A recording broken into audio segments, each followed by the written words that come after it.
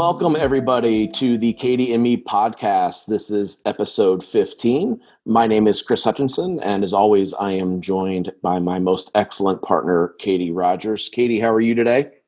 I am doing all right, Chris, for someone who's tired and doesn't feel well. Well, I'm sorry to hear that. Again, we are coming to you live via Zoom. We are still doing our episodes, practicing safe social distancing. And I just want to share that the sound quality for you, Katie, is going to be much better today because it looks like you're camped out inside your closet. I am in my closet. And there's no cat in my closet, and my kids are not in my closet. So just me and a computer, like a pro. I did some, we'll get into our topics here soon, but I did a little bit of voiceover work recently for one of my other jobs. We had some ads that we were running, and I couldn't get the sound right. And so I talked to one of the guys I work with who's a pretty high level producer and has done a lot of work in Hollywood. And he said, hey, literally get in the closet and the sound will improve. It muffles a lot of the echo and everything else. So I took him up onto that. So I'm giving you a hard time, but I've been in the closet myself. So.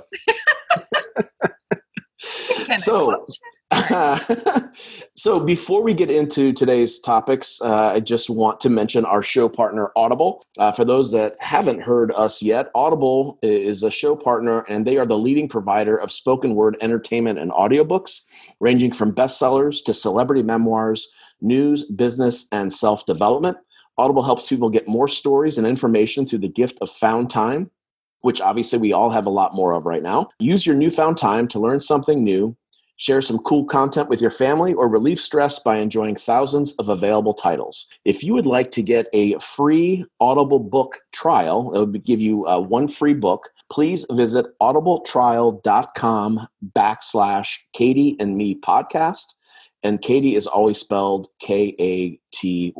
So today, Katie, I'm going to talk a little bit about the career of being a therapist and give some insight on that. I have talked in previous episodes about how valuable and important I think it is for everyone to see a therapist in all stages of their life. So I am a massive proponent of this area, but instead of spending time trying to convince people to go and see one, I thought I would talk a little bit about a therapist friend of mine and how her career path has kind of taken shape.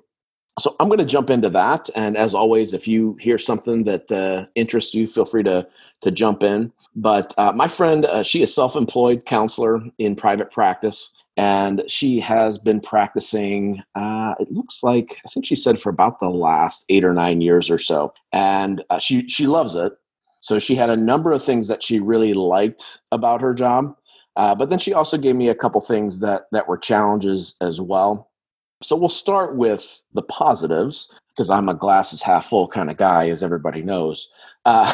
She said that she really enjoys the opportunity to be able to walk along people during kind of the most difficult times of their lives. And I think it takes, a special person to be able to do that. I like to think I'm a good listener. I genuinely try and help people solve their problems, but I kind of do it in, one-off scenarios. It's not what I do 8 or 9 hours a day. And so I think you have to be wired a specific way in order to be able to do that, because people that are going through therapy, they're going through challenges. They're coming to you to seek out answers or advice on how to improve what's going on in their life. And sometimes those improvements evolve into great positive stories. And that's the whole point. I mean, obviously, hopefully things are going to get better. That's why you're going. That's why you're seeking out help. But overall, the majority of your time as a therapist is spent in, helping people face challenges and overcome difficult situations. And so I really applaud her for having kind of that mental mindset and finding that as a positive about her job, in that she's getting to help these people through some of the most difficult times of their lives. So I was really impressed by that. And then some other things that she mentioned, she talked about the flexibility of creating and adjusting her own schedule, which more and more people, I think, are seeing that is happening in the workplace, regardless kind of what your career path is. But it was nice to hear her say that she's able to kind of have some of that flexibility, and it's not just a standard 9 to 5 job, or in your case, Katie, a 12 or 14-hour day on the farm. That's why I need a therapist. Yeah, right.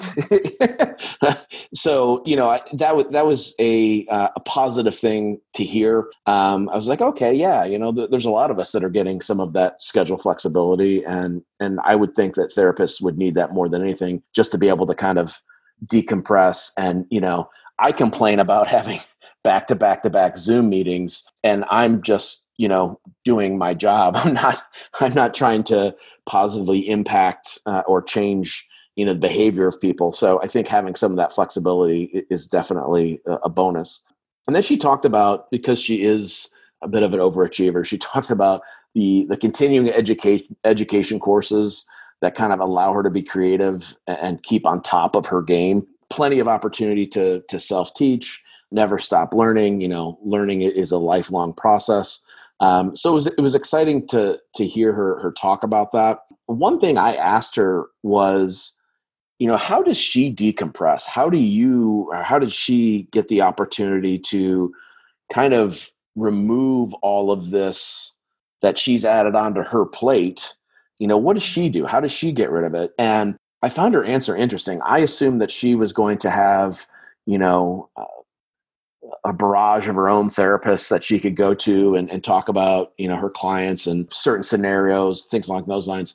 And she really just kind of manages it herself. She said that she's been trained really well, that she's dealt with a lot on her own, evolving into this role. And so she doesn't really have like a single outlet that she utilizes. So I kind of pushed her on that a little bit, because I have 2 degrees in psychology. Not that makes me a therapist, but I recognize the importance of kind of being able to cleanse your own palate when you're, actively trying to help other folks. Yeah, so I don't know if I could do it. Yeah.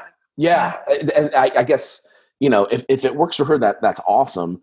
But me, I'm a belt and suspenders kind of guy. I always want to have a backup plan. And so to me, it worried me. I was worried about my friend. I'm like, I don't want her to carry all this burden and not have some kind of release valve. So we message each other every once in a while, and I'll always throw in a message there. Hey, what are you doing to try and relieve stress, et cetera. So it was interesting to hear her say that. And she's incredibly competent. And so I'm not, I'm not worried, but to me, at the end of the day, I need a release valve just for my own shenanigans, let alone, trying to save the world. So I thought that was interesting. I was just going to say, I am so tempted when I get around a therapist, or I have a friend who's a psychiatrist. It's really tempting in the conversation to let it turn into me basically getting their services for free. And then, you know what I mean? Because I just start dumping stuff on them. Right. And then I'm like, no, that's your job, is for people to dump stuff on you. I shouldn't be, it's kind of like asking your pediatrician friend to take a look at your kid's thing. You shouldn't do that to people. But it's so hard. And then I think, I bet everybody in their lives does that. How do you... potentially they're emotionally carrying the weight of everyone around them. That's exactly how I feel. I mean, I feel that way, and I'm not a therapist, so I can't imagine in a formalized environment, where it's my job to hear that, to be able to, I guess, separate and turn off that switch, and find a way to decompress. So that to me was interesting. And all my friends that are lawyers hate me because, especially when I was running my own business, which we'll talk about in a future episode, I was always trying to angle for some free legal advice. Doing it on purpose. Yeah, exactly. Nice. So anyway, so my friend mentioned a couple things that she didn't like about her job. One thing is that, there aren't ever any cookie cutter answers. And that makes sense, right? Everybody's their own person and it has their own personality. And so that made sense to me, but I can empathize with that because I'm very process driven. In every job, I'm always the person that's like, well, how do we turn this into something that is replicatable and we don't have to reinvent the wheel every single time, where we have to deal with this problem. And so to me, I could see that would be challenging for me. I would probably not do well with that. I would find myself probably trying to maybe force previous solutions onto people that maybe it wasn't an exact fit. So I can completely empathize with that. And then I found this to be really interesting. She mentioned that there are people who resist the opportunity to heal or to get better. And I guess, that's probably a reality. Again, I've been pretty open about my therapist journey, and it's starting in high school and taking a break and then, picking back up later in life, and having gone solo and having gone with family and having gone with my wife and my daughter, et cetera. And so to me, I'll talk about it to anyone that wants to hear. And I know that I needed help and was open to it, but that kind of surprised me. But not everybody's, has a personality like mine. Some might find it annoying, but, very like gregarious and extroverted. And I can see why that would be challenging, because she's literally there trying to help, and is offering pathways to help people. I think, Katie, you and I are both like that. I mean, we've worked together in other capacities, and we want to help. How do we fix things? And we've run into it. There's just people that don't want to be fixed and they don't want help, And so I think that would be challenging. And then lastly, she said, listening all day is really hard. And she put hard in like capital letters. I mean, and yeah, I would have to agree with that. Again, I only compare my world but listening on 6 or 7 hours of Zoom calls in a day, I'm exhausted, and I haven't really necessarily made anybody's lives, infinitely better. I haven't had to concentrate that hard. I've had to do some listening and do some planning, but it's not like I'm trying to save a marriage or, help someone through some really difficult times. So shout out to our producer, Pete, whose job it is to sit around and listen. Yeah, he listens to us. Over and over, right? Yeah. And that's before he's even done any of the editing. So anyway, I thought what she talked about was really interesting. And then she mentioned that the one thing she wished everyone knew about this particular job is that it really isn't, as she said, junk science. And it can be very helpful if you have a good counselor or therapist, and that you need to invest in your healing. And if you're honest with yourself and your counselor, your successes are going to be infinitely better. But if you try and like game the system, you're wasting everybody's time. So I thought that was interesting to hear her kind of, talk about that. And then what I was excited about was we finally got back to an episode where our original concept is talking about what people wish, they knew about their job. And so to hear her provide such good insight and some of the positives and negatives, I quite enjoyed it. So I will stop there, and we can kind of transition to the next topic. But before we do that, as I mentioned, we talked about therapists and kind of learned a little bit about that career path. If you have an idea or a show idea and you'd like to discuss one of your jobs or what you wish people knew about your job, please reach out to us via email. We can be reached at chris@katieandme.com or katie@katieandme.com. And Katie is Katy and Chris is Chris. So if you have show ideas or even feedback, feel free to reach out to us. I also encourage you to follow us on social media. Our Twitter is @KatieandMePod, and our Instagram is @KatieandMePodcast. So with that, Katie, what are you going to talk to us about today? Oh my goodness. So I have talked to several people recently who are going through losing someone, wrapping up an estate, major traumatic life changes. And some of this has been changed by the pandemic and COVID, and we can't have normal funerals, and everyone's postponing memorial services, and the logistics of all of this are really tricky. And a theme through all these conversations, through the experiences of my friends and loved ones, has been some of this could have been easier. Mm-hmm. And I really feel that, having watched the last many years, I've known most of my adult life that when my grandparents passed away, it was going to be a very big thing because of the way they led their lives. Mm-hmm. And we would sit around saying, I wish they would, get rid of some of this. I wish they would let us know what's going on, because everyone could see this coming at us like a freight train. Yeah. And what my parents had to shoulder. So recently, having friends pass away, acquaintances pass away, been listening to conversations, and there are some things we can all do to make it easier for the people we leave behind, right? Because death is inevitable, and avoidance of this issue doesn't make anything better. So if we really do care about the humans we're leaving behind, there are some things that we can do to make it better for them. And if you've been the person grieving, which most of us have at this point in our lives, it's a lot better when there's less unknown stuff to dig through, and when the wrap up of the material things isn't as horrible. So there's just such a huge variation. So I have some things, and these are all very actionable. And I don't mean this to be dark, but we should all, regardless of our age, periodically check in with these things and make sure they're done in our lives. Absolutely.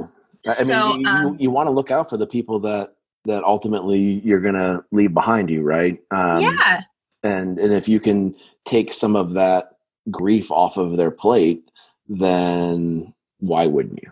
So, or allow them to focus on the grief a little more instead of the good grief. What was she thinking with this pile of stuff, right? So, so yeah, I feel like we could all do a better job of this. And I've seen such a broad spectrum of estate wrap-ups recently that so we'll run through these. I'll try not to be too long-winded, but it starts with a very simple: have an idea of what you want for your end of life services, memorials, how you would like to have things handled. And even if you can't afford to have pre-planning done and paid for, leave a list and make sure people know where it is. Let people know what you want, because the difference between your family walking in and having to make those decisions and them being absolutely certain what you wanted is huge, right?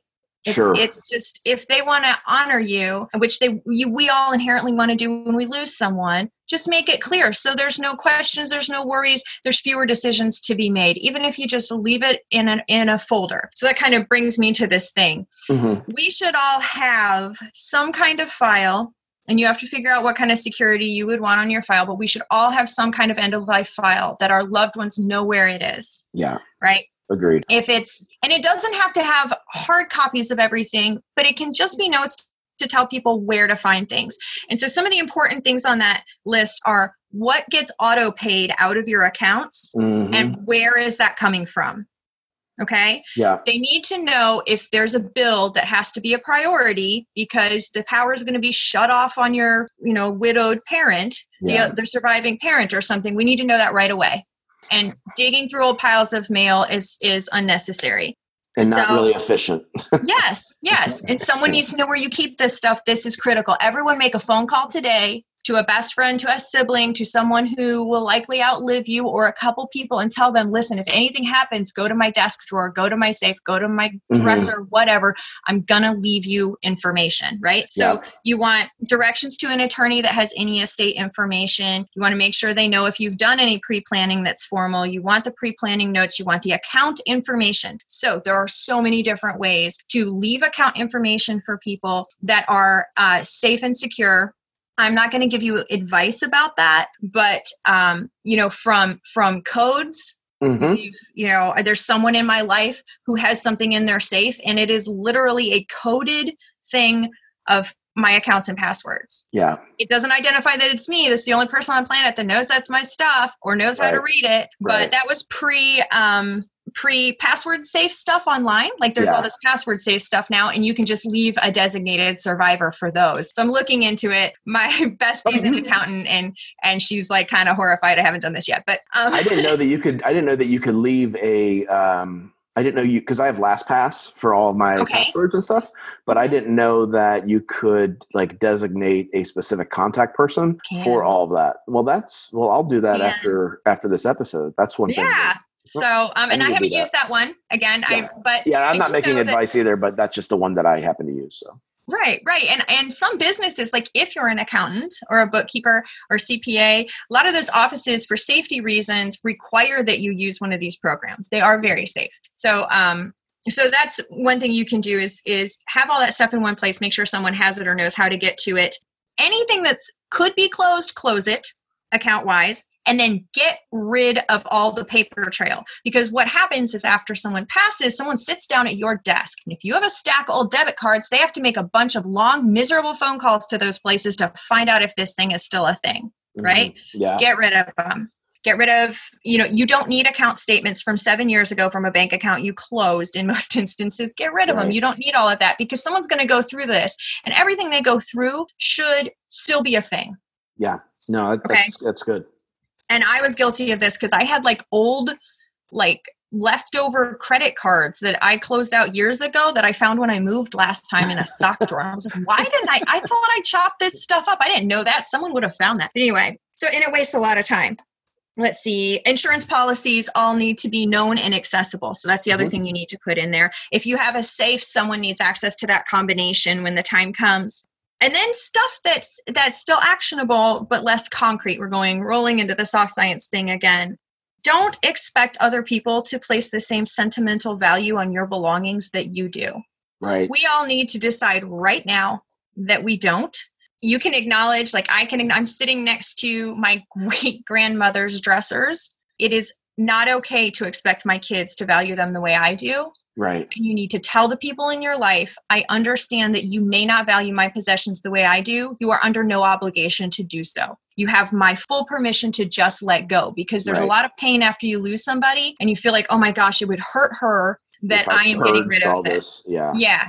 Give them permission now. Tell them now. So after losing his parents, my dad kept this wagon that they had. And there was all this sentimental stuff there, but it was no longer functional. And one day his sister, who was also passing and I'm very close to, she wrote a note. She said, give this to your dad. And it was a note and it said, you have permission to get rid of the red trailer.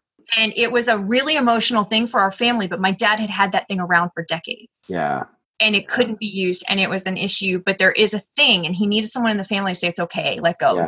It's not a thing, right? So tell people it's fine. It's fine. I promise you this was about the relationship between us, not about the relationship to the belongings.